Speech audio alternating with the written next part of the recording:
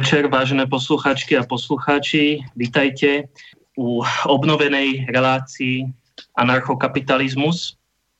Táto relácia už bežala v minulosti, ale bohužiaľ musela byť prerušená. Teraz sa vraciame a taktiež sa vracia aj náš pravidelný host, ktorý pôsobil v minulosti v tejto relácii, pán Martinom Urzom. Vítajte. Dobrý večer. Vítajte u nás v štúdiu. Martin Urzom je pravdepodobne najznámejším anarchokapitalistom v Česku. Je autor prvej českej knihy o anarchokapitalizme. Napísal asi 1000 libertariánskych textov, či už na internete, alebo aj v tlačených médiách, o slobode, etike, voľnom trhu, ekonómii, ale aj role štátu, spoločnosti. Čítal, alebo sa taktiež zaoberá touto tému už viac ako 10 rokov. Ale aj prednáša, hlavne v rámci cyklu Anarchokapitalizmus v paralelnej polis, ale aj na školách a na viacerých konferenciách. Natáča videá a prijíma pozvania do rôznych relácií, panelových diskusí, kde hájí slobodu jednotlivca. S manželkou Terezou vytvorili portál Slobodný prístav, vedú Český a Slovenský inštitút Ludvíka von Misese, ktorý založil pán Urzom spolu s ďalšími anarchokapitalistami. Pán Urzom, chcete ešte k tomu niečo dodať, čím sa zaoberáte? No, vy jste mě představil tak vyčerpávajícím způsobem, že už fakt nemám co dodat. Děkuju vám. Jasné, dobre. Takže dneska sa vraciame ako keby na začiatok v rámci relácie anarchokapitalizmu, keďže relácia bola prerušená. Chceli by sme dneska rekapitulovať to, čo vlastne anarchokapitalizmus je. Jednak pre poslucháčov, ktorí sa s touto tematikou ešte nestretli, ale taktiež pre poslucháčov, ktorí javili záujem v minulosti tejto relácii. Ešte predtým, ako začneme, by som chcel spomenúť kontaktné údaje. Buď nám teda môžete napísať e-mail na studio@slobodnyvysielac.sk alebo nám môžete zavolať na číslo 048 381 01 01. Taktiež vysielame nielen v rámci Slobodného vysielaču, ale vysielam aj na Twitch kanály twitch.tv/supernom.tv.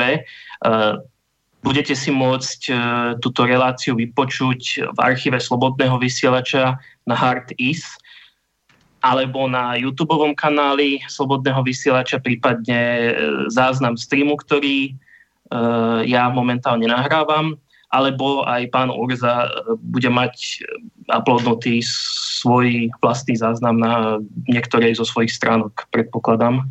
Ano, na YouTubeovém kanálu Slobodného přístavu, což je YouTube kanál, kam pravidelně přispívám všechny možný videa o anarchokapitalismu. Dobre, tak to by sme teda mali. Pustíme sa teraz už do samotnej témy. Ja skôr, ako by sme sa začali konkrétne rozprávať o anarchokapitalizme, rád by som najskôr tak išiel úplne od základu a ozrejmil poslucháčom, že čo vlastne je anarchia. Potom by sme si spomenuli, aké sú druhy anarchie, a keď sa dostaneme k anarchokapitalizmu, tak potom už sa budeme zaoberať len tým. A predpokladám teda, asi by ste to mali vy popísať, keďže vy ste v tomto expert. No, to je skvělý úvod. Vlastně je dobrý zmínit, že anarchokapitalismus není jediný anarchistický směr. Samotný anarchismus je neuvěřitelně stará myšlenka. Já bych osobně typoval, že první anarchista je asi tak starý jako první vládce. A vlastně první zmínka o anarchismu je od Lao Tse asi 600 let před naším letopočtem. A od té doby se nějakým způsobem anarchismus stále vyvíjel, až potom ty myšlenky dospěly velkého boomu, zejména v nějakém 19. století, kdy vzniklo mnoho různých anarchistických směrů, přičemž anarchokapitalismus je jedním z nejmladších, ten vzniknul vlastně až v 20. století a je vlastně syntézou anarchoindividualismu z 19. století a rakouské ekonomické školy. Jo? Ale co se týče těch směrů anarchismu, tak je vlastně hrozně zajímavý, že mezi anarchisty patří někdy jak socialisté, někdy mezi ně patří kapitalisté, patří mezi ně pacifisté a tak dále. Takže je to poměrně komplikované a řekněme, že ne každý anarchista, ale existuje spousta názorů na to, co vlastně je anarchismus a mezi spoustou anarchistů se v dnešní době vedou spory o to, typicky třeba máme takové ty dva největší extrémy, máme anarchokapitalismus a anarchokomunismus. Většina lidí zná anarchokomunisty, to jsou takoví ti, řekněme, to jsou taky ti lidé, co chodí po ulicích, nerespektují soukromý majetek a mají třeba takový ty šátky a házejí zápalný lahve do výloh a na Takže myslíte, že sú to ľudia, ktorí sa prezentujú, viete, tou typickou vlajkou, ktorá je podobná anarchokapitalistickej, ale namiesto žltej tam majú červenou. To má červenou, přesně tak. A ne samozřejmě všichni anarchokomunisti jsou z principu násilníci, ale hodně často jsou a liší se od anarchokapitalistů zejména tím, že neuznávají soukromý majetek. Zatímco anarchokapitalisté uznávají soukromý majetek a v podstatě je pro ně naprosto nedotknutelný. A potom máme třeba další anarchistické směry, jako třeba anarchopacifismus. To jsou zase pacifisté, kteří vůbec neuznávají násilí. A je vlastně zajímavé, když se podíváme na podstatu pacifismu, tak si lze těžko představit pacifistu, který by zároveň nebyl anarchista, už proto, že stát vlastně může fungovat, jako podstata státu je násilné donucení občanů. Ať už s tím souhlasíme nebo ne, anarchisti řeknou, že to je špatně, lidi, kteří nejsou anarchisti a státy uznávají, tak řeknou, že to je správně a že stát by měl násilím donucovat občany k poslušnosti, dodržování zákonů a tak dále a tak dále. Každopádně, když jste pacifista a odmítáte násilí jako zcela, tak musíte odmítat i státní násilí, no ale stát bez násilí vlastně nedává vůbec smysl, což znamená, že pacifismus sám o sobě má k anarchismu velice, velice blízko. Pak jsou další směry, jako třeba anarchoprimitivismus, ten je hodně zaměřený na jako přírodu. Pak máme třeba oproti tomu anarchotranshumanismus, který je zaměřený na technologie. Anarchoagorismus je velice podobný anarchokapitalismu, akorát, že ještě navíc odmítá politické cesty. Pak máme třeba anarchoindividualismus, ale i anarchomutualismus, nebo dokonce také směry jako anarchofeminismus a tak dále. Těch směrů je opravdu celá řada. Já jsem před několika lety napsal článek Není anarchista jako anarchista, vyšel na serveru Mises.cz a ještě na spoustu dalších míst, ale když si dáte Mises.cz a napíšete do Google Není anarchista jako anarchista, tak to tam najdete a tam vlastně to rozebírám. Důležité na tom všem asi je, že ačkoliv se anarchisti různých škol mezi sebou často řekněme, neshodnou na některých věcech, tak je spojuje vlastně to, že odmítají vládu, že odmítají vládce a že si myslí, že by jeden člověk neměl vládnout druhému bez toho, aby ten ovládnutý k tomu dal svůj explicitní souhlas. Jo? A takže tohle to bych tak nějak řekl jako k anarchismu jako takovému. A já se dál budu, a samozřejmě uslyšíte často, že já osobně nejsem zastáncem takových názorů, že často ty anarchisté z těch názorově hodně odlišných škol si vzájemně říkají, že ten druhý jako není anarchista. Takže typicky jako anarchokomunista vám řekne, že anarchokapitalismus není žádný anarchismus A anarchokapitalista vám často řekne, že anarchokomunismus není anarchismus, že si to odporuje. Já osobně se nekloním ani k jednomu z těchto názorů a myslím si, že všechny ty anarchismy jsou anarchismy samozřejmě a jenom se ti lidé dívají jinak na spoustu dalších věcí. Přičemž asi je jako dobré zmínit, že historicky byli většinou anarchisté socialisti, jo, takže vlastně anarchokomunismus třeba nebo anarchokolektivismus má jako hodně velkou tradici. Často tyto anarchisté byli různí revolucionáři a neváhali právě sáhnout k násilí.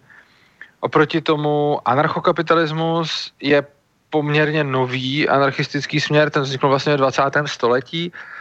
Položil mu základy Mary Newton Rothbard a to tím způsobem, že vlastně vzal myšlenky anarchoindividualismu, což je směr z 19. století a vlastně tehdy v 19. století bylo ve společnosti zakořeněno, že jako národ a vlast a stát je vlastně víc než jednotlivec a že, řekněme, potřeby jednotlivce nebo i jeho svoboda či život mohou být obětovány na oltář něčeho v úzovkách vyššího, jako třeba národa a podobně. Tohleto přesvědčení potom ústilo v hrozné jako masakry typu třeba světové války, ale i předtím vlastně, když se jako podíváme na to, jakým způsobem státy zacházely se svými občany, zejména právě v těch válečných konfliktech a podobně, tak to bylo hrozné. A právě anarchoindividualisté přicházejí s tím, že to tak není a že prostě není možné jen tak obětovat jednotlivce, že není možné jen tak obětovat něčí život i svobodu pro nějaký v úzovkách vyšší zájem a že vlastně proti nikomu by nemělo být iniciováno násilí a to ani v případě, že je to nějakým způsobem legislativně umožněno, ani v případě, že si to žádá stát, ani v případě, že si to žádá v úzovkách společnost, většinou zastoupená nějakými politiky. A anarchoindividualisté říkají, že každý je svého štěstí strůjcem, nemělo by na něj být v žádném případě útočeno, neměl by mu nikdo nic brát a stát by po něm neměl nic chtít. Stejně jako ten jednotlivec by si měl vybrat, k jakému společenství vlastně chce náležet, k jakému společenství chce patřit a nikdo by mu v tom neměl bránit ani ho k něčemu nutit. No a tohle jsou myšlenky anarchoindividualismu a potom na druhé, to je jeden z takových dvou kořenů anarchokapitalismu a na druhé straně stojí rakouská ekonomická škola, což je vlastně ekonomický směr, který nemá s žádnou anarchií vůbec nic společného. A dřív vlastně rakouská ekonomická škola pochází z konce 19. století. Patří tam nějací velcí ekonomičtí myslitelé, jako například Ludwig von Mises nebo Eugen von Bawerk nebo taky von Hayek a tak dále. Je nebo Karl Menger.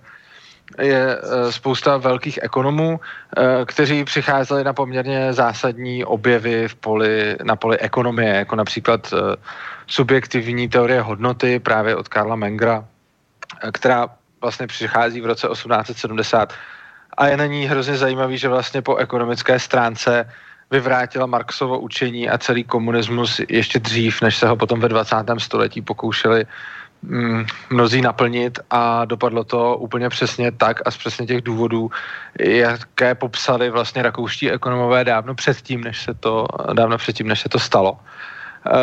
Bohužel jsou však i nadále přehlíženi a navzdory tomu, že ještě dřív, než mohli vidět tu praktickou zkušenost se socialismem, popsali, jak dopadne a proč dopadne tak špatně, tak nejsou moc populární mezi politiky, protože rakouští ekonomové právě často říkají, že jednotlivec dokáže nejlépe sledovat své štěstí a maximalizovat svůj užitek a že by neměl být nikdo nad ním, kdo ho k něčemu nutí, protože to potom bude mít i nejenom pro toho jednotlivce, ale pro celou společnost to bude mít horší důsledky.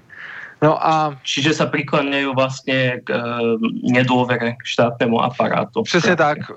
Přiklánějí se k nedůvěře ke státnímu aparátu, jenomže jsou to ekonomové, takže oni to nehodnotí z etického hlediska. Oni bezhodnotově popisují, jakým způsobem bude fungovat centrálně řízená společnost a jakým způsobem bude fungovat společnost založená na volném trhu. Jo, takže to jsou vlastně ekonomové, kteří vůbec neřeší etiku jako státních zásahů a vůbec neřeší to, jestli je nebo není v pořádku člověka donutit k tomu, aby šel třeba do armády, nebo jestli je jako eticky v pořádku někoho zdanit nebo regulovat nějaký obchod a podobně. Oni pouze řeší, když se to stane, jaké to bude mít následky. Takže tihle ekonomové vlastně docházejí k tomu, vysvětlují a dokazují, proč volný trh je vlastně efektivnější než státní zásahy. Jo?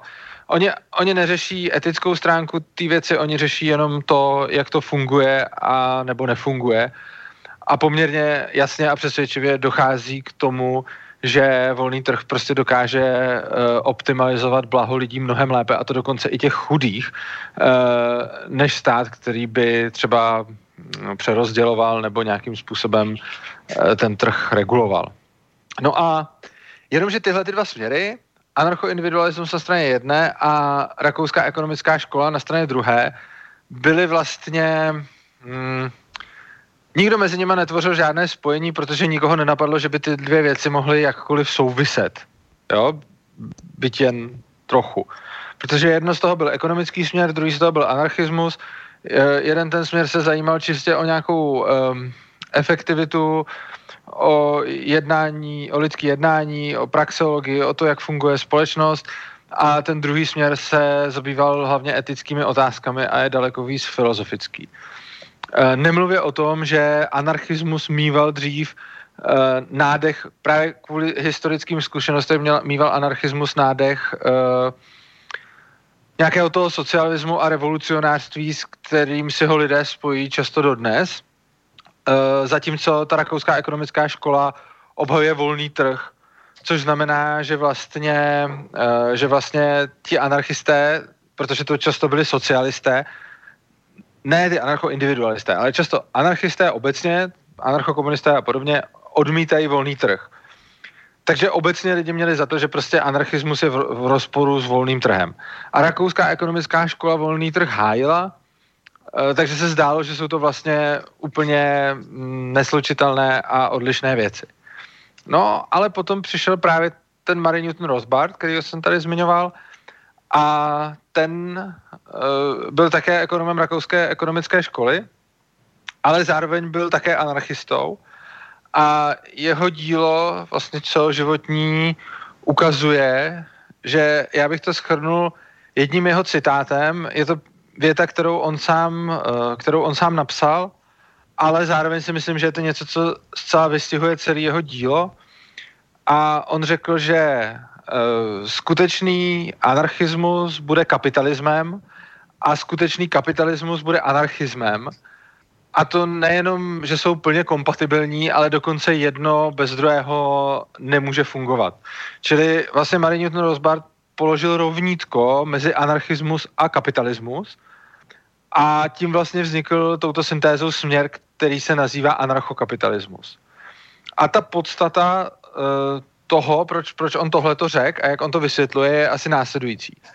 Kapitalismus z definice, a to je dobrá definice, protože na té se shodnou jak zástupci rakouské ekonomické školy, tak i třeba marxisti. Jo? Ten kapitalismus je celkem definován jako i s názorovými oponenty docela stejně. A vlastně ta definice zní, že kapitalismus je takový stav společnosti, ve kterém výrobní prostředky jsou vlastněny soukromně a nikoliv státem. Což znamená, že tohle je z definice kapitalismus, a zase anarchismus z definice je absence toho státu.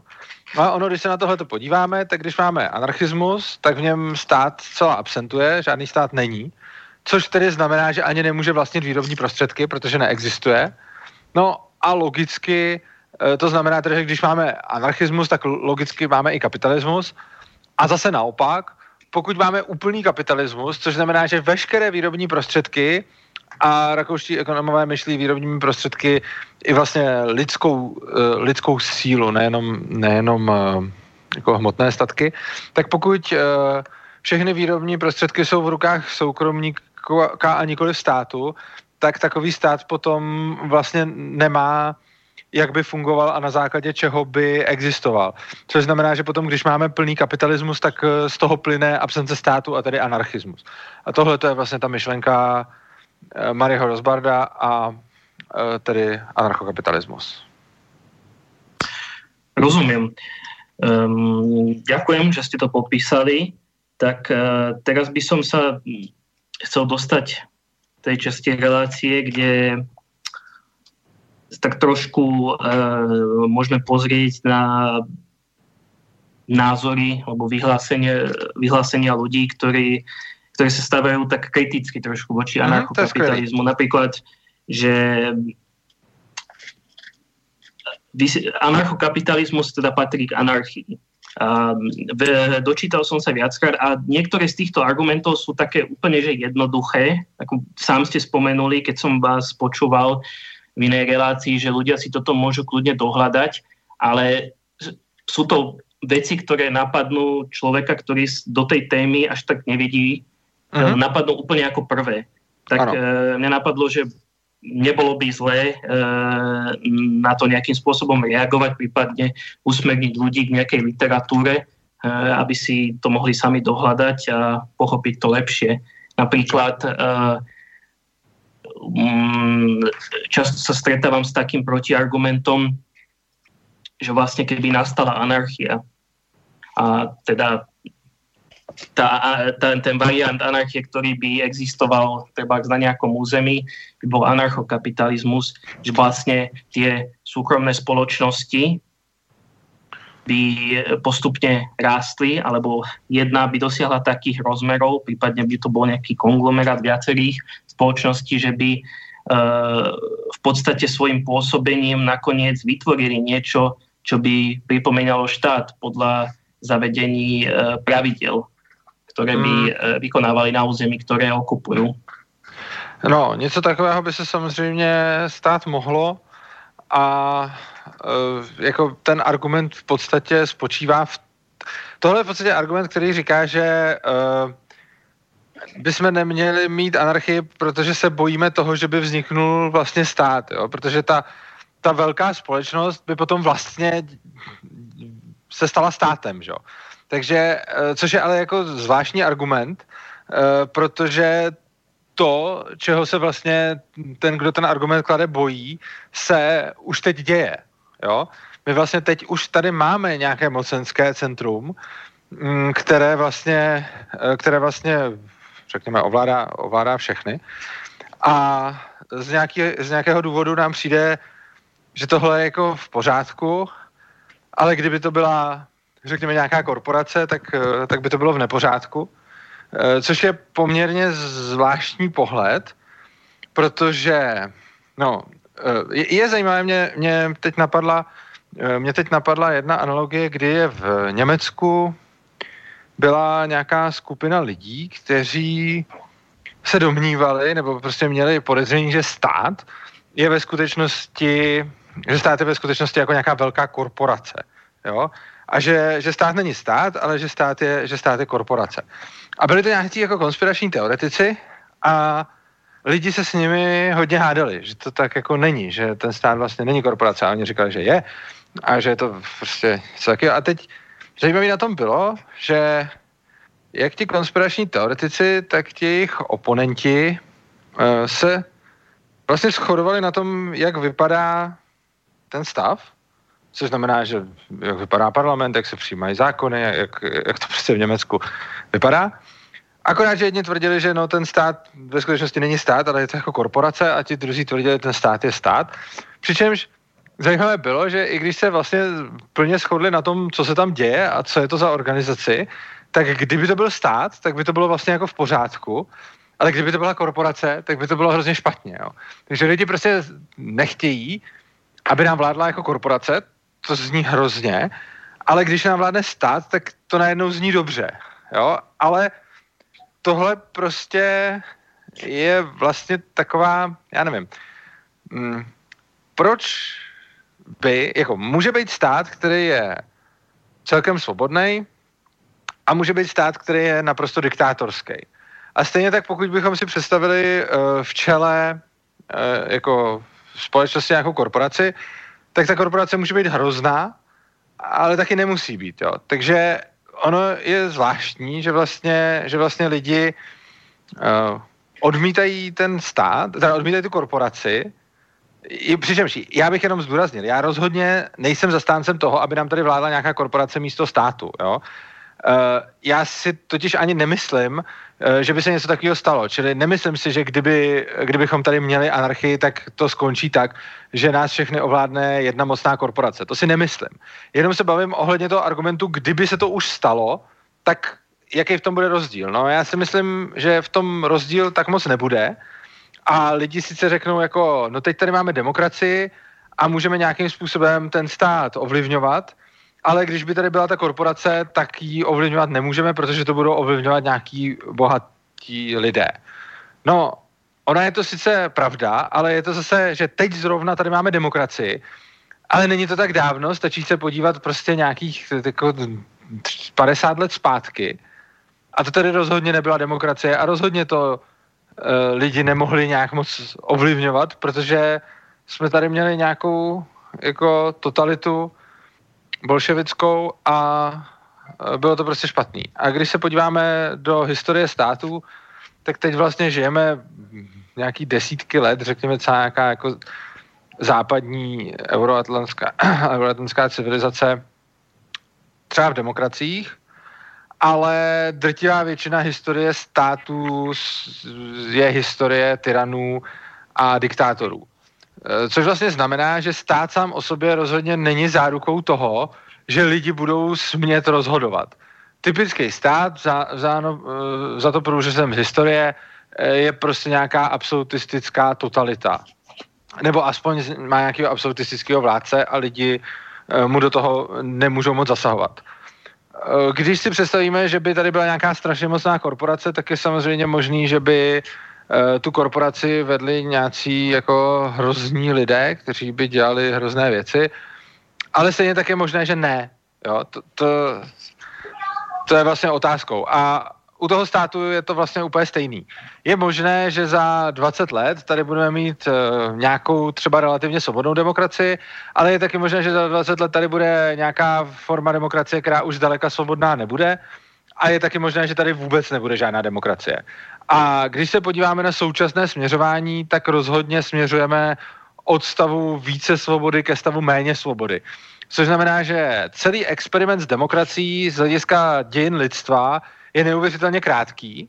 Jo? Když se podíváme na jako nějaké zaznamenané dějiny, to máme jako 1000 let, a reálně fungující demokracie našeho typu, čímž nemyslím nějakou antiku a podobně, tady máme jako řádově desítky let prostě a někde třeba trošku přes 100 let, ale na většině míst jsou to jako nějaké desítky let menší či větší. A jako desítky let oproti 1000 je hrozně málo a my vidíme, že ty říše v minulosti prostě existovaly, tak samozřejmě ne všechny, ale často existovaly jako stovky let a některé i jako třeba nějaké malé 1000 let, nebo prostě, no, tak to je otázka. Ale ta demokracie je hrozně mladá a už za tu krátkou dobu vlastně se v demokraciích dost dobře nedaří udržet svobodu. Jinými slovy, ty demokracie začínaly na nějakých, řekněme, svobodných společnostech a všechny prakticky bez výjimky tuhletu svobodu občanům berou a předávají ji státu. Což v praxi znamená, že demokratický režim pravděpodobně nebude směřovat ke svobodě, ale bude směřovat k jejímu opaku, alespoň co vidíme. Což znamená, že teď žijeme ve stavu, kdy se ze svobodné společnosti stává společnost nesvobodná a v podstatě míříme k tomu, že za chvíli nás tady budou nějakým způsobem ovládat nějací vládci a lidé nebudou mít zase takovou možnost to ovlivňovat. Ono ostatně už dneska, byť máme jako teoreticky volby a můžeme hlasovat, tak reálná šance, že nás vlastně něco změní, je strašně malá a nakonec to potom funguje stejně tak, že kdo si zaplatí nejvíc peněz, tak má nejlepší kampaň, čímž pádem získá nejvíc hlasů, což znamená, že už dneska to v podstatě funguje tak, že kdo je hodně bohatý, může tu společnost ovládat právě skrze politiku a kdo není, tak má ty možnosti menší, což prostě takhle bude asi vždycky a s tím se pravděpodobně nedá nic udělat. Jenomže problém v demokracii je, že si hrajeme na to, že to tak není a myslím si, že je rozdíl mezi tím, jestli jakoby v čele společnosti bude stát, anebo jestli v čele společnosti bude nějaká prostě jiná entita, bude podle mě zcela zanedbatelný, protože se stejně nedá říct, jestli tak či tak tady za 20 let budeme mít svobodu, nebo jestli budeme žít v nějaké totalitě. A zatím to vypadá, že demokracie rozhodně směřuje k totalitě. Áno, ja s vami v tomto súhlasím. To, čo ste spomínali, tie rozdiely medzi korporáciou a štátom, ja si myslím, že ľudia to tak vnímajú, že je akceptovateľné, aby nad nimi vládol štát a že aby nad nimi vládla korporácia, je neakceptovateľné, že to je preto, lebo jednak veľa ľudí pracuje pre korporácie, rôzne megakorporácie, ktoré povedzme sa nechovajú úplne by som povedal správne k ľuďom, ale to je čisto asi subjektívna vec moja, ale ľudia to tak vnímajú tiež. Možno preto, že nemajú s nimi zlé skúsenosti a taktiež v dnešnej dobe si ľudia všímajú, že veľké korporácie ako Google, Amazon, Facebook, Twitter a tak ďalej radi sa snažia ako keby ovplyvňovať dianie sveta, napríklad aktívne svojimi názormi zasahujú jednak do volieb, cenzurujú názory, ktoré sa im nepáčia a možno preto majú ľudia takýto negatívny postoj ku korporáciám a stávajú sa viac tolerantnejšie k štátu, aj keď exempláre o štátnom terore, takých je tu strašne veľa. Však napríklad teraz v Hongkongu si môžeme všimnúť, aké násilnosti tam pácha miestna polícia. Takže ja nechcem tým povedať, že by som sa teraz nejak zastával štátu, len sa snažím pochopiť, že prečo ľudia vnímajú štát pozitívnejšie ako súkromné firmy. No, což o to já taky nejsem žádným velkým fanouškem velkých korporací. A rozhodně neříkám, že ty velké korporace jsou jako něco skvělého. Já jenom poukazuju na to, že ten stát je mnohem horší. A jako důvod, proč lidi tak jako tolik promíjejí státu a nepromíjejí velkým korporacím, je dle mého názoru vůbec ne proto, jak se ty subjekty chovají, ale proto, že ty korporace nemají takovou obrovskou propagandu, která by už všechny očkoly a očkolky a prostě by jim vymývala mozky a učila by je, že to je v pořádku. My jsme vlastně strašně moc naučený, už úplně od malinka, že to, že stát zastává nějaký funkce a tím pádem nám teda bere svobodu, je v pořádku, zatímco u těch korporací tohle naučené nemáme. Ale kdyby když jste ve škole, tak vám tam říkají věci typu, že určité služby musí zajišťovat stát a nikdo jiný je zajišťovat nemůže. A to dokonce i tehdy, když to není pravda. A říká se to i o službách, které jsou fakticky poskytovány volným trhem. Jo? Jakože, nebo byly historicky, ale některé i jsou. Jo? Třeba se dozvíme ve školách, že třeba hasiči, že je musí poskytovat stát, což ani není úplně pravda, protože i dneska, když se podíváme třeba do Dánska, tak tam většinu trhu právě hasičských společností mají soukromí společnosti a tak dále. Soukromé záchranky a tak dále. Ale nejenom, že existují, oni v některých zemích dokonce převládá, jakože je většina toho trhu. Stejně tak jako vůbec celý sociální stát a sociální systém je něco, co je poměrně jako nová věc a je to záležitost posledních třeba 100 let a i předtím fungovaly tyhle ty služby jiným způsobem. Fungovaly různé jako své pomocné spolky, což byly v podstatě lokální, sociální a zdravotní pojišťovny a tak dále, takže jako a dneska ve školách se prostě učí, že ty věci musí zastávat stát. Což znamená, že dneska jsme už vlastně od malička vystaveni tomu, že stát potřebujeme, že být musí, že vlastně daně jsou v pořádku, že je v pořádku brát lidem ty peníze a tak dále. Kdyby se úplně stejně na školách učilo, že kdyby třeba Google vybíral od všech lidí povinně prostě 1000 měsíčně a plošně, prostě od všech a všichni by ji museli platit, a ve školách by se zároveň učilo, že musíme platit 1000 měsíčně Google, protože kdyby jsme ji neplatili, tak bychom nemohli vyhledávat na internetu. Tak by lidi taky platili 1000 měsíčně Google a byli by s tím v pohodě, protože nikoho by nenapadlo hledat nějakou jinou cestu. Jo? Takže kdyby teďkon se nějak povedlo prosadit zákon, že všichni musíme platit Google prostě 1000 korun měsíčně, no tak za x let se bude ve školách učit, že úplně stejně jako musíme platit zdravotnictví a jako musíme platit na kulturu a jako musíme platit na sport a tak dále, tak si to prostě řekne, no tak musíme ještě platit Google. A lidi by to brali, kdyby se to tak naučili a už jako dětem by jim to řekli a neřeklo by se jim, že existuje nějaká alternativa, ale prostě už od té školy by nám vtloukali do hlavy, že prostě musíme platit Google, jinak by nefungovalo vyhledávání na internetu, tak lidi budou všichni říkat, prostě musíme platit a potom by samozřejmě přicházely ty úplně hloupý argumenty jako u všeho ostatního, jako třeba, no dobře, a kdyby si tomu Google neplatil, tak kdo by asi a za co provozoval všechny ty servery, protože je to moc velký a protože jak jinak by se měli uživit a tak dále a tak dále. Přičemž stát dělá mnohem horší věci než ty velký megakorporace, že jo. Celou dobu lidi řeší, že Facebook, Google a podobně sbírají osobní data. No jasně, že sbírají, oni z toho žijou, že jo. Ono se zdá, že ta služba je zadarmo, ale ona není zadarmo, my za ní v podstatě platíme svýma uživatelskýma preferencema a datama, které o nás tyhle ty společnosti sbírají. Lidi to nemají rádi, strašně moc proti tomu protestují a obecně se všichni ve společnosti shodnou, že to je špatně a že prostě není dobře, aby Facebook, Google a tak dále měli naše osobní údaje a hodně lidí se snaží proti tomu nějakým způsobem brojit. To možno není ani tak zásadný problém, že zbierajú tie dáta, ono skôr ide o to, že posielajú tie dáta, že či nejdu náhodou aj tajným službám, aby si takto robili profily občanov. A myslím, že problém je skôr to, že Google si začal myslieť aj iné korporácie, že nejakým spôsobom by mali formovať verejnú mienku.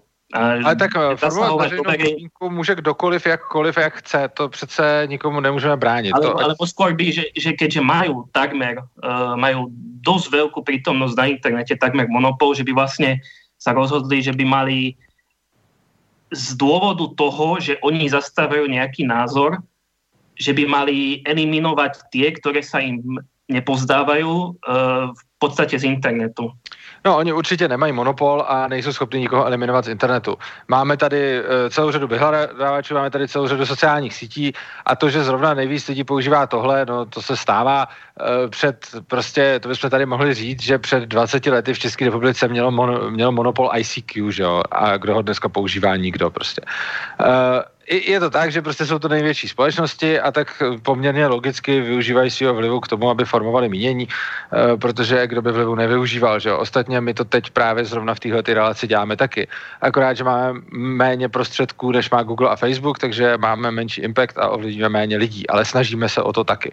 Což znamená, že to, že se o to snaží, je asi celkem normální, protože se o to snaží všichni a každý chce nějakým způsobem ovlivňovat svět kolem sebe, nebo skoro každý. a tak to prostě dělá v míře, jaké je schopen. Ale já bych se vrátil k těm osobním datům. Okay. Lidi to nemají rádi, ale zapomínají, že za prvé osobní data tyhle ty společnosti mají vlastně od lidí, kteří jim ty data dali. Šo? Já, když nebudu používat Google a když nebudu používat Facebook, tak tyhle společnosti o mě budou mít jenom minimum dat. Nechci říct, že úplně žádný, ale nebudou mít skoro žádný nebo žádný, který by za něco stáli.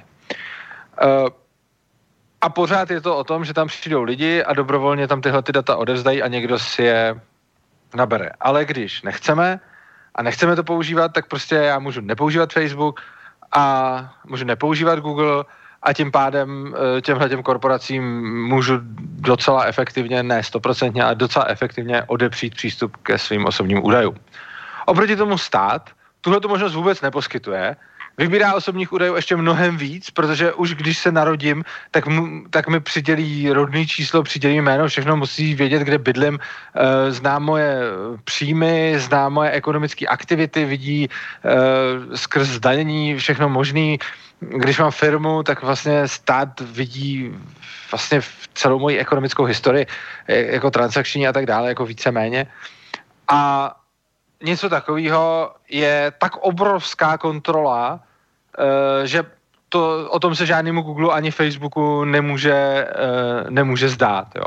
Takže stát sám o sobě má sbírat daleko citlivější údaje a daleko víc údajů o každém z nás a ještě navíc se tomu ani nejde vyhnout, protože u toho Google a Facebooku si prostě nezaložím účet. Když to u státu už tím, že se narodím, tak ten v úzovkách virtuální účet už mi byl založen a tohle lidem vadí mnohem míň, než to, co dělá ten Google a Facebook. A je to přesně o tom, že státu, protože jsme tak byli vychovaní, prostě tolerujeme věci, které soukromým společnostem netolerujeme. A pořád ještě tyhle ty korporace, když se na ně podíváme, tak zrovna to nejsou ty, kteří by vraždili někde lidi po milionech. Jo? A tím se jich vůbec jako nezastávám. Já nejsem tady nějaký fanoušek velkých korporací, jenom prostě to, co dělají velké korporace, je poměrně sranda oproti tomu, co dělají státy. A míra zásahu do životů a násilného donucení a užívání násilí proti lidem a v horších případech jejich vraždění a podobně, to je víceméně čistě doména států a soukromé ani velké korporace si s nimi v tomhletom prakticky nezadají. Áno, určite sa zhodneme na tom, že v podstate štátne aparáty boli v druhej väčšine vždy zodpovedné za rôzne genocídy, vraždy a iné tragédie. Ten internet, myslím, že to trošku inak ľudia vnímajú, pretože viete, není to ešte tak dávno, ale zase treba to brať tak, že internet je veľmi mladý a treba samozrejme pripustiť tu možnosť, že sa časom bude meniť. Není to ešte tak dávno, čo sa ľudia spoliehali na to, že na internete môžete mať svoju anonymitu, napíšete tam názory, alebo ste tak otvorení, že v reálnom svete by ste sa takto nevyjadrovali. A možno práve toto ľuďom vadí, že už niektoré webové služby chcú vaše reálne mená, vašu adresu a aj iné údaje, a teda, že by ste mohli potom byť trestnoprávne zodpovední za názory, ktoré tam napíšete. Však u nás boli takéto kauzy, ale to je skôr záležitosť. Ale na to zase ještě potom pozor, ono ten, kdo je potom trestá, nejsou ty společnosti, ale je zase ten stát, jo. Čili samozřejmě jiná věc je, tak když prostě po mně nějaká služba chce moje jméno a adresu, tak ji tam prostě nezadám a jdu používat jinou službu, pokud mi to vadí, ale to, že jsem potom za to stíhanej, no mě rozhodně nebude stíhat jako Facebook ani Google, že jo. Mě bude stíhat ten stát. Takže jako to zlo, který je tam pácháno, je pácháno tím státem a tím, že stát je ten, kdo potlačuje svobodu slova. To, že velký korporace s tím státem občas kolaborujou, je politováníhodné, je to špatné, ale rozhodně to nic nemění na tom, že ten, kdo ty lidi trestá a ten, kdo jim bere svobodu, nejsou ty korporace, ale je to právě ten stát. Hej. No, není to tak úplne vždy. Napríklad v Spojených štátoch amerických majú prvý dodatok, kde je zaručená sloboda prejavu, ale predsa len niektoré korporácie majú na to iný názor a eliminujú názory odtiaľ, ktoré sa im nehodia. Ale máte pravdu, že existujú alternatívy, aj keď tie alternatívy nemyslím si, že sú tak kvalitne vybudované, ale predsa len Google a iné korporácie majú časový náskok. Existujú teraz už alternatívne technológie, viackrát sme ich spomínali na tomto streame, ale áno, väčšinou samozrejme máte pravdu, ten štát si potom tie informácie vyžaduje, na čo samozrejme aj čo im tie korporácie potom musia dať v mnohých prípadoch. Plus ještě pozor na to, neplést si svobodu slova s nějakým socializováním veřejného prostoru. To jsou dvě úplně rozdílné věci. Potlačení svobody slova. Svoboda slova neznamená, že si každý může říkat, kde chce, co chce. Svoboda slova znamená, že vlastník platformy rozhoduje o tom, co se na ní smí a nesmí říkat. Jo? Takže potlačení svobody slova je, když já si udělám svoje stránky a přijde tam stát a řekne mi, že tam něco musím nebo nesmím psát. To je potlačení svobody slova. Ale pokud já si udělám svoje stránky a na nich si určím svoje pravidla a ty pravidla znamenají, že se tam něco nesmí psát, tak to rozhodně není potlačení svobody slova. A to není to potlačení slova z toho důvodu, že kdokoliv si může založit konkurenční platformu, která má ty pravidla nastavená jinak a ty lidi se můžou vyjadřovat tam. Je to naprostá analogie s fyzickým prostorem. Já mám svobodu slova ne proto, abych mohl jít k vám do obýváku a říkat vám tam, co chci, kdy chci, protože je to váš obývák a vy si v něm rozhodujete. Ale já mám svobodu slova k tomu, abych já nebyl perzekovaný za to, že vyjádřím já svůj názor třeba na svých stránkách. A úplně stejně jako já mám svoje stránky urza.cz a na těch se píše to, co já určím a nepíše se tam to, co neurčím. A já to mám teda tam volný, jako mě tam můžete přijít do komentářů a napsat tam nesouhlasný názory, můžete tam mluvit sprostě, můžete mi nadávat cokoliv, ale a nechám tam takovýhle jako příspěvky. Ale je to jenom moje rozhodnutí a když bych se rozhodl, že to budu mít jinak, tak to není potírání svobody slova. Pokud já bych na svých stránkách řekl, komunisti sem psát nesměj a já je budu mazat, tak to není útok na jejich svobodu slova, protože oni si smějí psát na jejich stránky.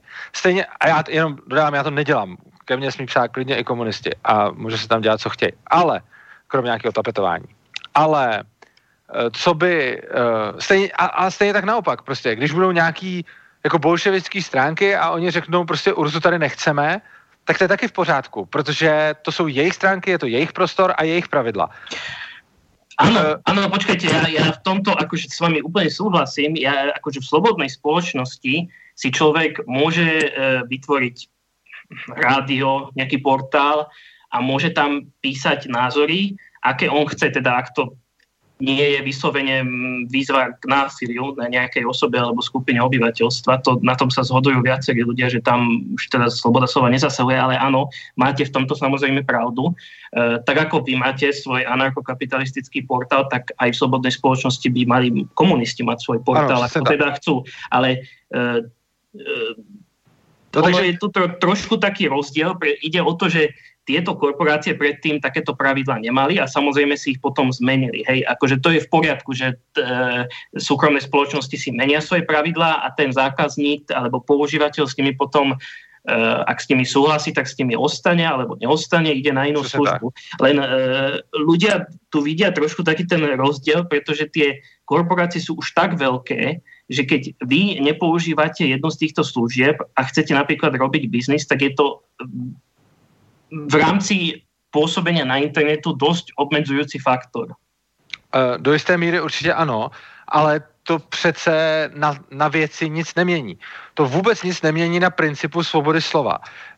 Já, jestliže si jako Urza můžu rozhodnout, co se píše na mojich stránkách, tak kdybych byl strašně úspěšný a najednou bych na svých stránkách měl 100 milionů lidí, tak mi přece nemůže zaniknout to právo jenom proto, že jsem úspěšný a že tam mám hodně lidí.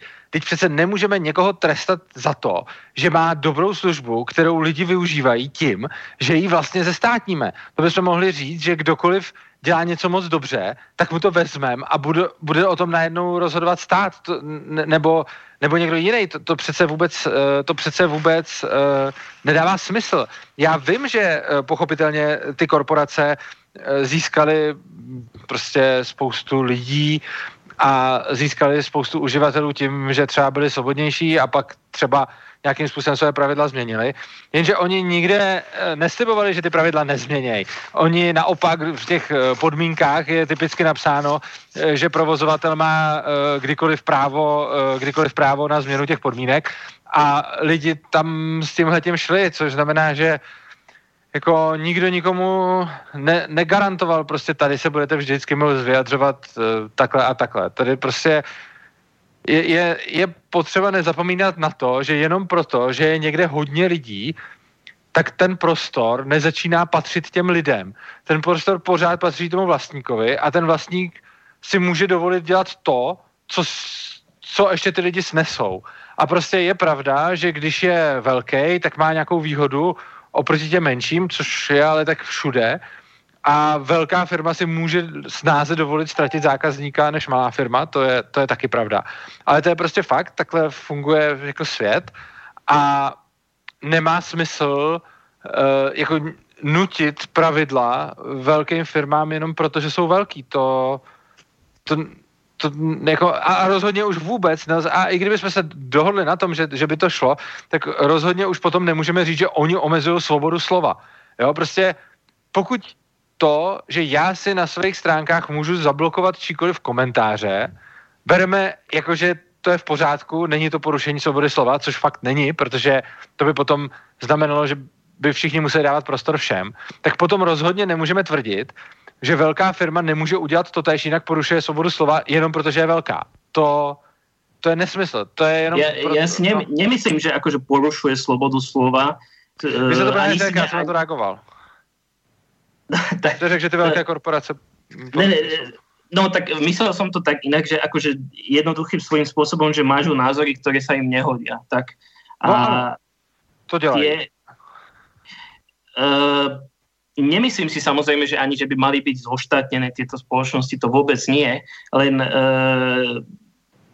ľudia sa pýtajú, že prečo to vlastne tieto spoločnosti robia, pretože nikde tieto veľké korporácie nemajú napísané, že by boli trebárs ľavicové, alebo že by sympatizovali s progresivizmom, alebo tak nie je to žiadne nejaké oficiálne stanovisko, takže je prirodzené, že to ľudí pobúri a že čo vlastně týmto sledují, že chcú... Ono je to asi úplně jedno. Ono prostě, jestli to mají jako oficiální stanovisko nebo nemají, je celkem jako jejich věc.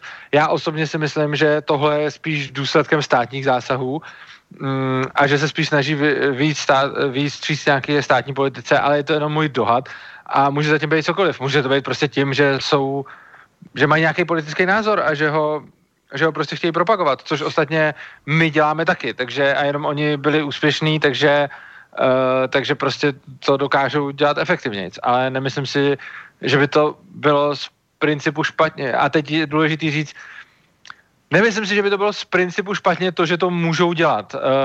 Samozřejmě mně nepřijde dobrý a jako já sám názory na svých stránkách jako necenzuruju a chci tam všechny názory, včetně nesouhlasných, protože mi to přijde dobře a tahle strategie mi přijde prostě dobrá, ale zároveň mi přijde správně, aby každý měl svobodu zvolit si svou strategii, takovou, jaká jemu vyhovuje, což znamená, že pokud to někdo nechce takhle dělat, tak si myslím, že by měl mít možnost to dělat po svém. A samozřejmě, pokud to bude lidem hodně vadit, no tak přejdou někam jinam a ostatně jako kdokoliv může ztratit svoji pozici na trhu a děje se to, že jo? Áno, myslím, že máte pravdu a zle som sa vyjadril. Tak ako ste vypovedali, že vy na vašich stránkach príjmate názory, nech už sú akékoľvek. Myslím, že to je skôr o tom, že ľudia sú tak nejak stotožnení s filozofiou slobody slova, že jednoducho dobre propagujú si niečo, čo im je blízke, ale zároveň prijímajú kritiku, prípadne názory od akejsi opozície, ktorá tam ich môže písať alebo nejakým spôsobom sa inak vyjadrovať, hej. Jo, jako mě to dává smysl i proto, že třeba já zrovna i třeba když přednáším a podobně, tak jsem rád, když lidi tam nesou vlastní názory proto, abych s nimi mohl polemizovat a tu polemiku potom zveřejňuju, což znamená, že vlastně pro mě moji kritici jsou vlastně nástrojem k tomu, jak dále prosazovat své názory a jakým způsobem veřejně ve veřejném prostoru vyvracet jejich argumenty. Takže já vlastně chci, aby mi tam tu kritiku psali a chci, aby se mnou polemizovali, protože já potom jim na to můžu odpovídat a celý ten dialog můžu zveřejnit a podle mě je tohle to cenný. Áno, dokončite, ja potom poviem. No já se chci spíš dostat zpátky k tomu, vlastně celý tohleto začalo otázkou na to, co kdyby se velká korporace stala nějakou vládou a ovládla by nás jako v anarchii. Ano. A já jsem vlastně asi už půl hodiny nebo možná ještě díl jsem o něčem jako mluvil a to byla jako první část té odpovědi a teď jsem chtěl dát tu druhou, která bude teda kratší, ale tak jsem to chtěl takhle uzavřít. Ale jasne. Jestli chcete ještě něco k tomu, co jsme teď řešili, tak to můžem. Len to ma zaujalo, čo ste povedali, že tieto korporácie sú v istom vzťahu so štátom, pretože mnohé z týchto spoločností, ktoré sme zmienili, boli zo začiatku financované cez startupy od niektorých vládnych inštitúcií v Amerike. Čiže to ich úspech a pôsobenie nie je čisto len súkromná záležitosť. A ja by som si trúfol povedať podľa toho, čo vyšlo najavo na internete, že mnohé tieto korporácie majú vzťahy a aj spolupracujú s niektorými politikmi. Teda teraz hovorím o Spojených štátoch amerických. Takže áno, to ma zaujalo na tom, čo ste povedali. A zase jako ano, přičemž já bych viděl jako rozdíl mezi jako tím, jestli tam působí stát jako celek, anebo jestli někdo sympatizuje s nějakým politikem, přičemž určitě nějakým způsobem budou z politiky, řekněme, sympatizovat. Na druhou stranu je potom otázka, kdy se jedná o to, že nějaká korporace prostě jde o to, že to může být vyjádření politického názoru toho majitele té korporace. Já, kdybych měl nějakého oblíbeného politika, tak mu taky asi budu nějakým způsobem dávat prostor u sebe. Jo. Takže myslím si, že tohle to nejde tak jednoznačně říct, že je to vždycky špatně. Ono, podle mého názoru, hrozně záleží na tom, co se s tím vlastně dělá a jako k čemu to celý vede. Jako nevidím nic špatného na tom, pokud někdo, a oni teď ty korporace, je otázka, jako jak jsou vlastněný a jaká je tam struktura toho vlastníka, někdy jsou to jako akcionáři, někde to má třeba nějakého většinového vlastníka a tak. Ale pokud prostě většinový vlastník nějaké korporace, která je vlivná v mediálním prostoru, má nějakého svého oblíbeného politika, tak mi nepřijde nic vadného na tom, aby využil tu svoji mediální sílu k propagaci toho politika, protože úplně to samý vlastně by udělal asi každý a zase je tam ten rozdíl, že když někdo volí nějakého politika a má svůj blog, na který přijde prostě 1000 lidí denně a napíše tam do rohu volte toho a toho, tak proti tomu nic nemáme, ale když by něco takového udělal někdo, komu tam nechodí 1000 lidí denně, ale 100 milionů lidí denně, tak už tom vidíme problém. Ale já si zase myslím, že ono je to principiálně totéž a že pokud je to jedno, pokud je to první nezávadný, tak logicky musí být nezávadný i to druhý, protože podle mě nedává vůbec smysl, aby existovala nějaká velikost korporace, od který prostě řekneme ne, tady nesmíte propagovat své politické názory. Prostě já principiálně nevidím rozdíl mezi tím, jestli svůj politický názor propaguje někdo, kdo jim dokáže oslovit 1000 lidí a kdo jim dokáže oslovit miliardu lidí, protože ten rozdíl je fakt jenom ve schopnostech toho člověka.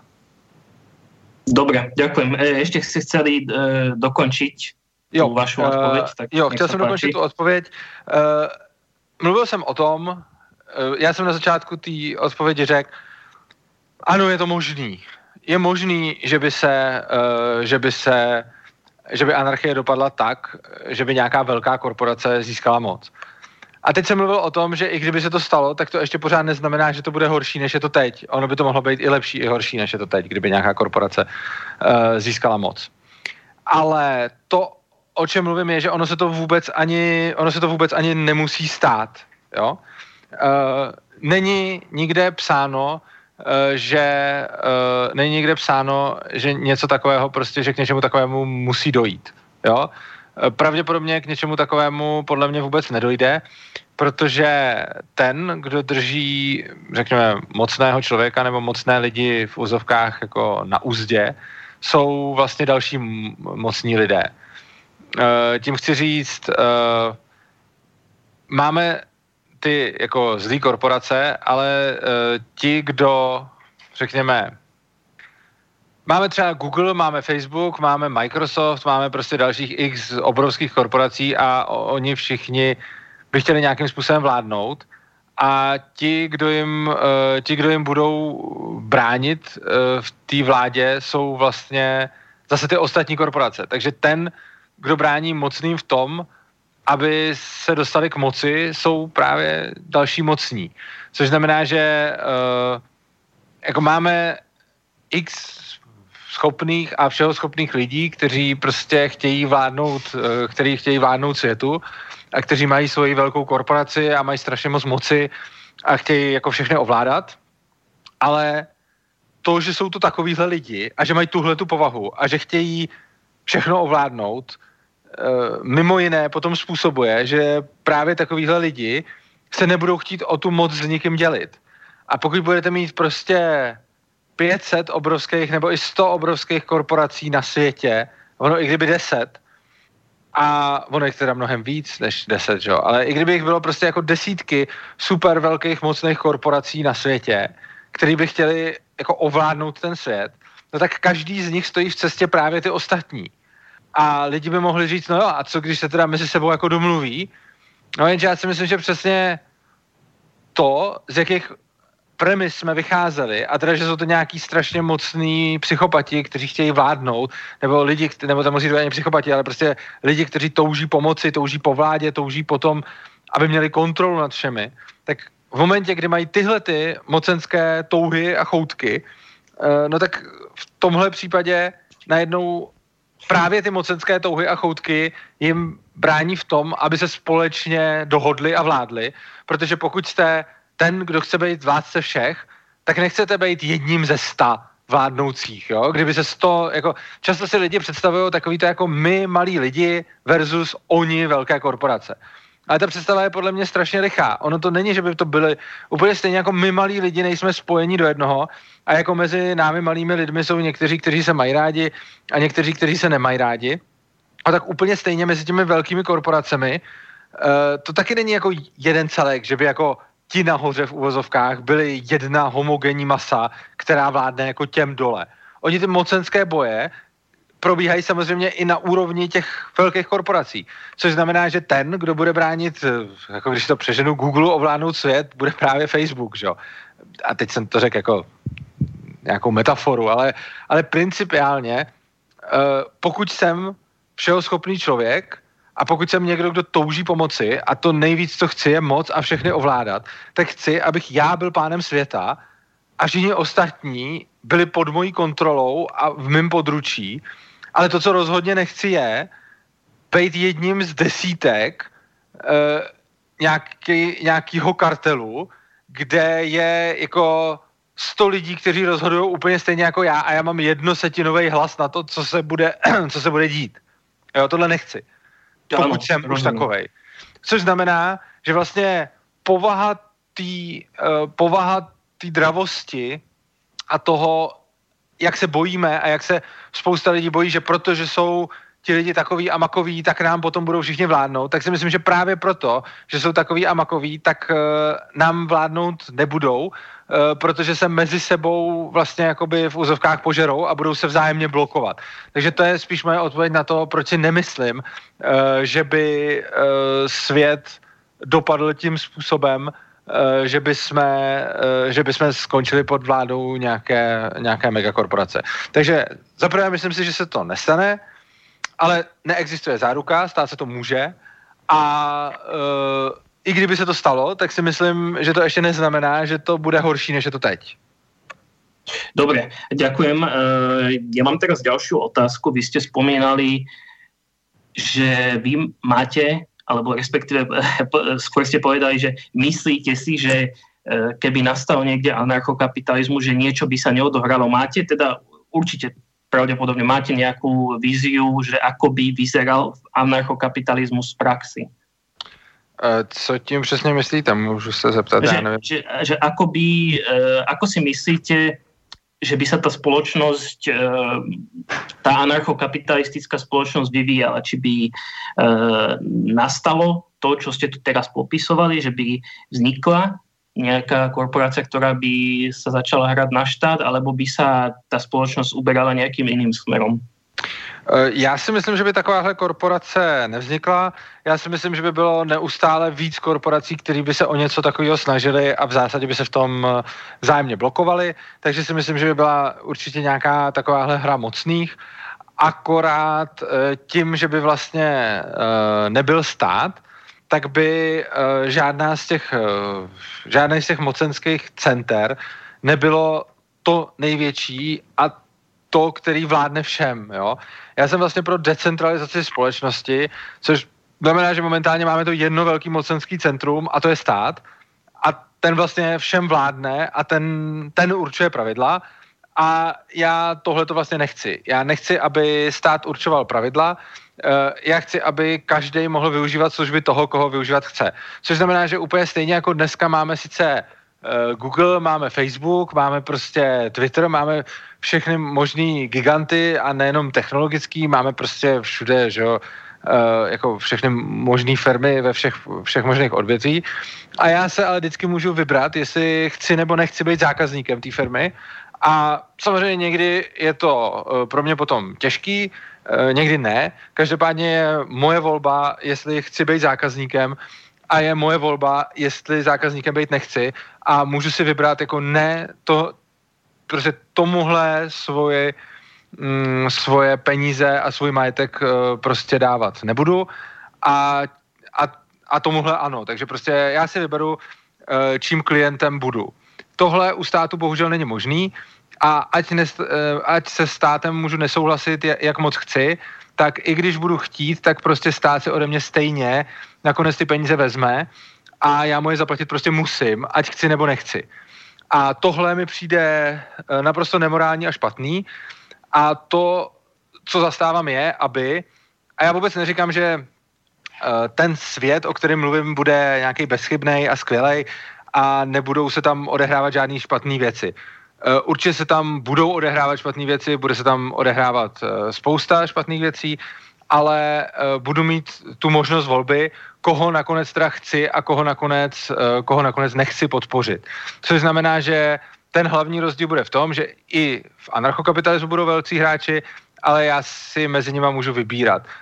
Bude, řekněme, nějaká konkurence. Zatímco stát má monopol na násilí, stát má monopol na spousty služeb a ať chci nebo ne, tak mu prostě musím platit a musím vlastně být jeho zákazníkem, i když se mi třeba absolutně příčí. Dobre, ďakujem. Prišla nám práve otázka cez mail. Ja vám ju teda prečítam. Aký názor má hosť na osobnú zodpovednosť človeka jednotlivca? Ako sa osobná zodpovednosť má vniesť do organizácie spoločnosti? Ďakujem, píše Igor z Piešťan. To je skvělá otázka, děkuju. Já osobně si myslím, že vždycky existuje potom nakonec osobní odpovědnost, což znamená, že dneska je to udělané tak, že máme prostě třeba, já nevím, právnickou osobu a potom tu zodpovědnost má právnickou osoba lomeno nikdo a v horším případě tu zodpovědnost má politik a to už znamená, že ji nemá vůbec nikdo. Takže prostě máme politika, který byl zvolen a on ať udělá v podstatě cokoliv, tak za to není zodpovědný. Jako prostě jsou lidi v jiných sférách, jako řekněme, činnosti. No a tohle je dle mého názoru špatně a myslím si, že vlastně vždycky nakonec by měl být zodpovědný jednotlivec nebo skupina jednotlivců, ale to znamená, že dneska, když prostě stát něco udělá špatně, tak tu zodpovědnost nenese nakonec nikdo, jo? Prostě stát může v důsledku špatného rozhodnutí klidně zabít nějaký lidi nebo něco takového, může prostě dojít, třeba můžou Američani vybombardovat lékaře bez hranic a prostě se to stalo a neexistuje nikdo, kdo by za tenhle ten čin měl nést nějakou osobní zodpovědnost, protože pilot jenom poslouchal rozkazy, generál jenom vydával rozkazy, rozvědka zase jenom dodala nějaké informace a výsledkem toho byla prostě vybombardovaná nemocnice. Já si myslím, že právě všechno nakonec by měla být osobní zodpovědnost někoho a té osobní zodpovědnosti se nelze plně zbavit, což znamená, že já jsem zodpovědný za svoje činy a když něco udělám, tak mám nést následky. A musím si teda dobře rozmýšlet, jako do jaký práce nebo jako vůbec činnost té společnosti chci vykonávat, ale absolutně neberu věci typu dělal jsem jenom svoji práci, takže za to nejsem zodpovědný. Prostě pokud něco dělám, tak za to jsem zodpovědný a pokud někomu teda podepíšu, že budu dělat to, co mi řekne, no tak si musím dávat sakra pozor na následky, protože potom nakonec za svoje činy stejně zodpovídá každý sám. Jasné, ďakujem. Tak dúfajme, že táto odpoveď uspokojí nášho poslucháča.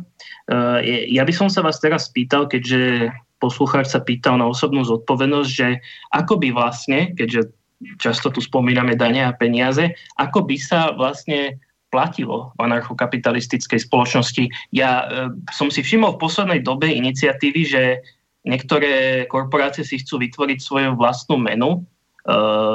Facebook to chce vytvoriť, sa to volá, že Libra, myslím, tak nejak. Jo.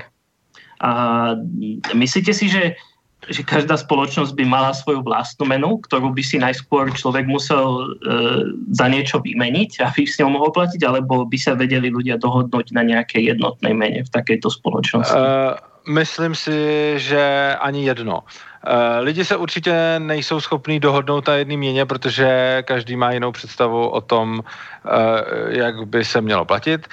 Některé ty představy budou lidem vyhovovat a jiné nebudou vyhovovat. Na druhou stranu nedává ani smysl, aby každá společnost měla svoji vlastní měnu, protože potom by nastal přesně ten problém, že by takový peníze byly k ničemu. Ty peníze mají být prostředkem směny a pokud založím společnost, která si založí i svoji vlastní měnu a všichni by to museli za něco měnit, tak vlastně tím přijdu o tu základní funkci těch peněz. Což znamená, že nedává smysl ani to, že by se lidi shodli a nedává smysl ani to, že by každá společnost měla svoji měnu. To, co by se dle mého názoru stalo, je, že některé subjekty by zkusili vytvářet svoje měny. Ku příkladu Facebook, jeho Libru, která mi přijde strašně jako špatná měna. Oproti tomu ale existují jako vůbec Facebook se strašně zajímavě postavil k kryptoměnám. Mezi kryptoměnami existují měny, které jsou naprosto spolehlivé, nejsou inflační, jsou decentralizované a mají všechny skvělé vlastnosti peněz, příkladu třeba Bitcoin. A Facebook vlastně a Google když byl boom kryptoměn, tak vlastně potírali reklamy na ty kryptoměny a teď Facebook sám přichází jako s vlastní kryptoměnou, která ještě vůbec nemá ty dobré vlastnosti a je to vlastně úplně špatná měna, je to v podstatě, jako dalo by se říct, nějaký scam, jako podvod. Nicméně, myslím si, že by spousta společností zkusila vytvořit svoji měnu, nebo prostě nějaké společnosti by zkusily vytvořit svoji měnu a mezi penězi může existovat konkurence jako mezi čímkoliv jiným. Ta měna, která bude funkční a o kterou budou mít lidi zájem, přežije a ta měna, která nebude funkční, lidi o ní nebudou mít zájem a bude špatná, tak ta prostě nepřežije. to je poměrně jednoduchý a úplně stejně jako se konkuruje na každém jiném trhu, tak je možné konkurovat i na finančním trhu jako s penězi prostě. Jo, takže myslím si, že je v pořádku, aby každý měl možnost založit si svoji vlastní měnu, ale zároveň by nikdo neměl být nucen takovou měnu přijímat a ten, kdo si založí vlastní měnu a bude přijímat jenom tu, tak bude v podstatě znevýhodněn, protože lidi si radši vezmou služby od konkurence, kde můžou zaplatit nějak normálně. Ostatně každý obchodník se snaží přijímat všechny měny, které jsou v dané lokalitě používané, aby si od něj co nejvíc lidí jako zakoupilo zboží, protože oni chtějí dělat obchod. Což znamená, že pokud já si vytvořím svoji měnu a řeknu ničím jiným tady nezaplatíte, tak tím já si kazím svůj vlastní obchod. Takže si myslím, že by bylo víc konkurenčních měn a neuspěly by měny, které nejsou ničím kryté, jako třeba dnešní státní měny, které jsou vlastně, oni jsou kryté vlastně státním násilím, ale nejsou reálně kryté nějakou hodnotou nebo tím, že by to byla dobrá měna, což buď může být hodnota, že by to byla měna doopravdy krytá jako drahými kovy, jako zlatý standard třeba, a to neznamená, že by se jako platilo fyzicky zlatem, že bych jako někam přišel a dal tam jako zrníčko zlata. To znamená, že by ta měna byla zlatem jako doopravdy krytá, jako byly dřív peníze, což dneska už nejsou, bohužel. Ale stejně tak můžeme mít i třeba kryptoměny, které budou mít vlastně algoritmicky zaručeno, že jich nemůže, že jsou vzácné, že se nemůžou množit, že jich nemůže přibývat a tím pádem vlastně oni, i když nejsou kryté, jakože by byly kryté zlatem nebo nějakým drahým kovem, tak jich je omezený počet, což je vlastně to, proč by ty měly být kryté. Takže jako když je krytá měna, tak to, že je krytá v podstatě zabraňuje tomu, aby byla bezedně inflační, jako jsou dnešní peníze prakticky všech států, které vypadají tak, že si je ty státy neustále tisknou a množí a vlastně neexistuje, protože nejsou na nic navázané, tak jich teoreticky může vznikat kolik chce. Oproti tomu třeba Bitcoinu je omezený počet a víc být nemůže, což znamená, že to je dost dobrá měna už třeba pro tuhle vlastnost, ale ještě pro mnohé další. Takže myslím si, že i na trhu peněz by byla konkurence. No, to ste práve spomenuli, to som sa vás chcel opýtať práve, že či si myslíte, že kryptomeny, keďže sú aj decentralizované, že či by vedeli prežiť, alebo či by boli vhodné platidlo práve v takejto spoločnosti. Já už myslím, že by byly skvělými platidly. Áno. Ľudí to asi zrejme odradzuje si kúpiť hlavne Bitcoin, keďže už teraz má dosť vysokú cenu ako pred niekoľkými rokmi, ale existujú aj iné alternatívy, kde tie v podstate jeden kus tej kryptomeny nie je drahý. Ale ono je to úplně jedno, protože Bitcoin je dělitelný, jakože to, že jeden celý Bitcoin stojí moc peněz, je úplně jedno, protože já si můžu nakoupit 0,0001 Bitcoinu, prostě to na tom nezáleží, takže to, že je vlastně úplně jedno z hlediska peněz, jakou hodnotu má ta jedna jednotka, pokud je dostatečně dělitelná, což Bitcoin dělitelný určitě je. Takže já sice jako nakoupit si jeden Bitcoin je drahý, ale já nepotřebuji mít ten Bitcoin celý, že? Mně stačí mít prostě kousek toho Bitcoinu. Dobre, ďakujem. Ešte mám jednu otázku, myslím, že to stihneme akurát do konca relácie. Včera sme sa rozprávali na našom Discorde a tak sme premýšľali o tom, čo by sme sa vás spýtali, čo by nebolo také... Čo by nebola taká typická otázka, ktorú dostávate, ale možno, že túto dostávate tiež často. Tak to mňa zaujíma. Mňa by zaujímalo, alebo teda nás by zaujímalo, že ak je niekto anarchokapitalista a chodí vlastne voliť nejakú politickú stranu, to už je jedno v akýchkoľvek voľbách, že či vlastne tým nelegitimizuje štát ako taký. To je dobrá otázka a je o tom mezi anarchokapitalisty, řekněme, velký jako spor a neexistuje na to nějaký jednotný názor, takže různí anarchokapitalisté vám na tuhletu otázku odpoví různě a vlastně i to je rozdíl mezi anarchoagorismem a anarchokapitalismem, kdy anarchokapitalismus vlastně teoreticky umožňuje i politickou cestu, zatímco anarchoagorismus politickou cestu odmítá. Každopádně legitimizovat, no to záleží. Někdo si myslí, že ano a přesně z toho důvodu nevolí, někteří anarchokapitalisti a někteří anarchokapitalisti si zase myslí, že ty volby jsou vlastně vyjednávání s agresorem. Stejně tak, jako když mě někdo přepadne, tak já buď můžu jako si udržet svoji hrdost a říct, ne, nebudu to legitimizovat a klidně mě zabijte, a nebo můžu mu říct, dobře, tak já ti dám prachy a nech mi prosím tě mobil, nebo ti dám prachy a mobil a aspoň mi nech tu občanku, to ti stejně k ničemu nebude. Takže vlastně je jeden takovej hrdostní pohled, kdy se říká, prostě nebudu volit, protože s tím nechci mít nic společného, a to je takový to prostě, jako jsem jako hrdý na to, že prostě nelegitimizuju stát. No a potom je druhý pohled, který zase v podstatě říká, no ten stát už tady je, tak či tak mě bude terorizovat a já se svojí volbou pokusím dosáhnout toho, aby mě terorizoval méně. Takže oba dva ty přístupy jsou mezi anarchokapitalisty k vidění a s oběma se můžete setkat. Dobre, a vy sa prikláňate k niektorému z týchto názorov nejakým spôsobom zásadne, alebo ani nie? Já osobně chápu oba dva ty názory, oba dva jsou mi, řekněme, jako sympatické.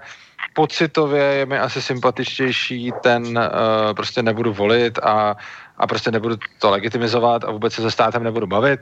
Logicky je mi spíš sympatičtější ten, že teda zkusím aspoň minimalizovat škody, když už je ten stát stejně dělá.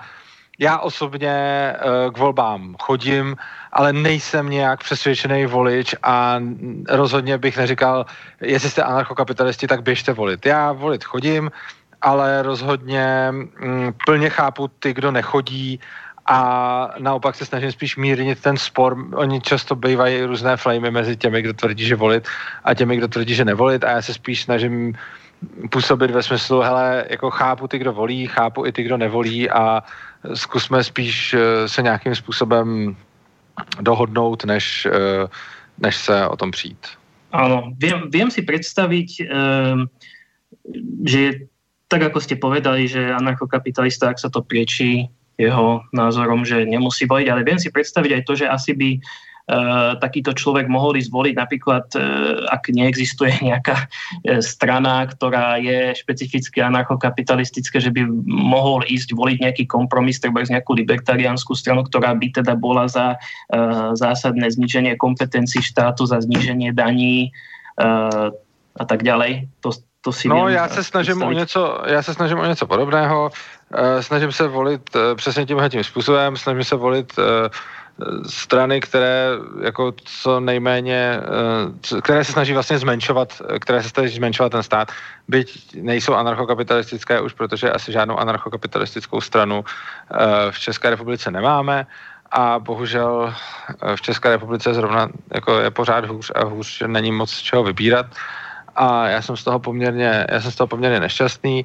Nicméně pořád nějak volím, protože pořád mi přijde, že má asi nějaký smysl se snažit aspoň tu situaci trochu zlepšit, byť ten hlas nezmění prakticky nic.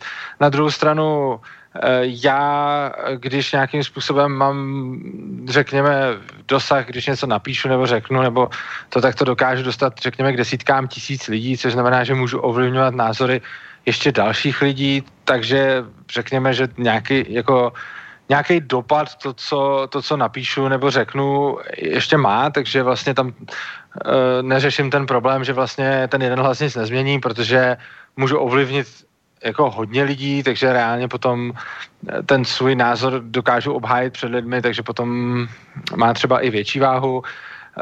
Na druhou stranu volím spíš proto, že nevolba je bohužel médii a vůbec politik, a je to logický, prezentovaná jako to jsou ty ignoranti, kterým je to jedno.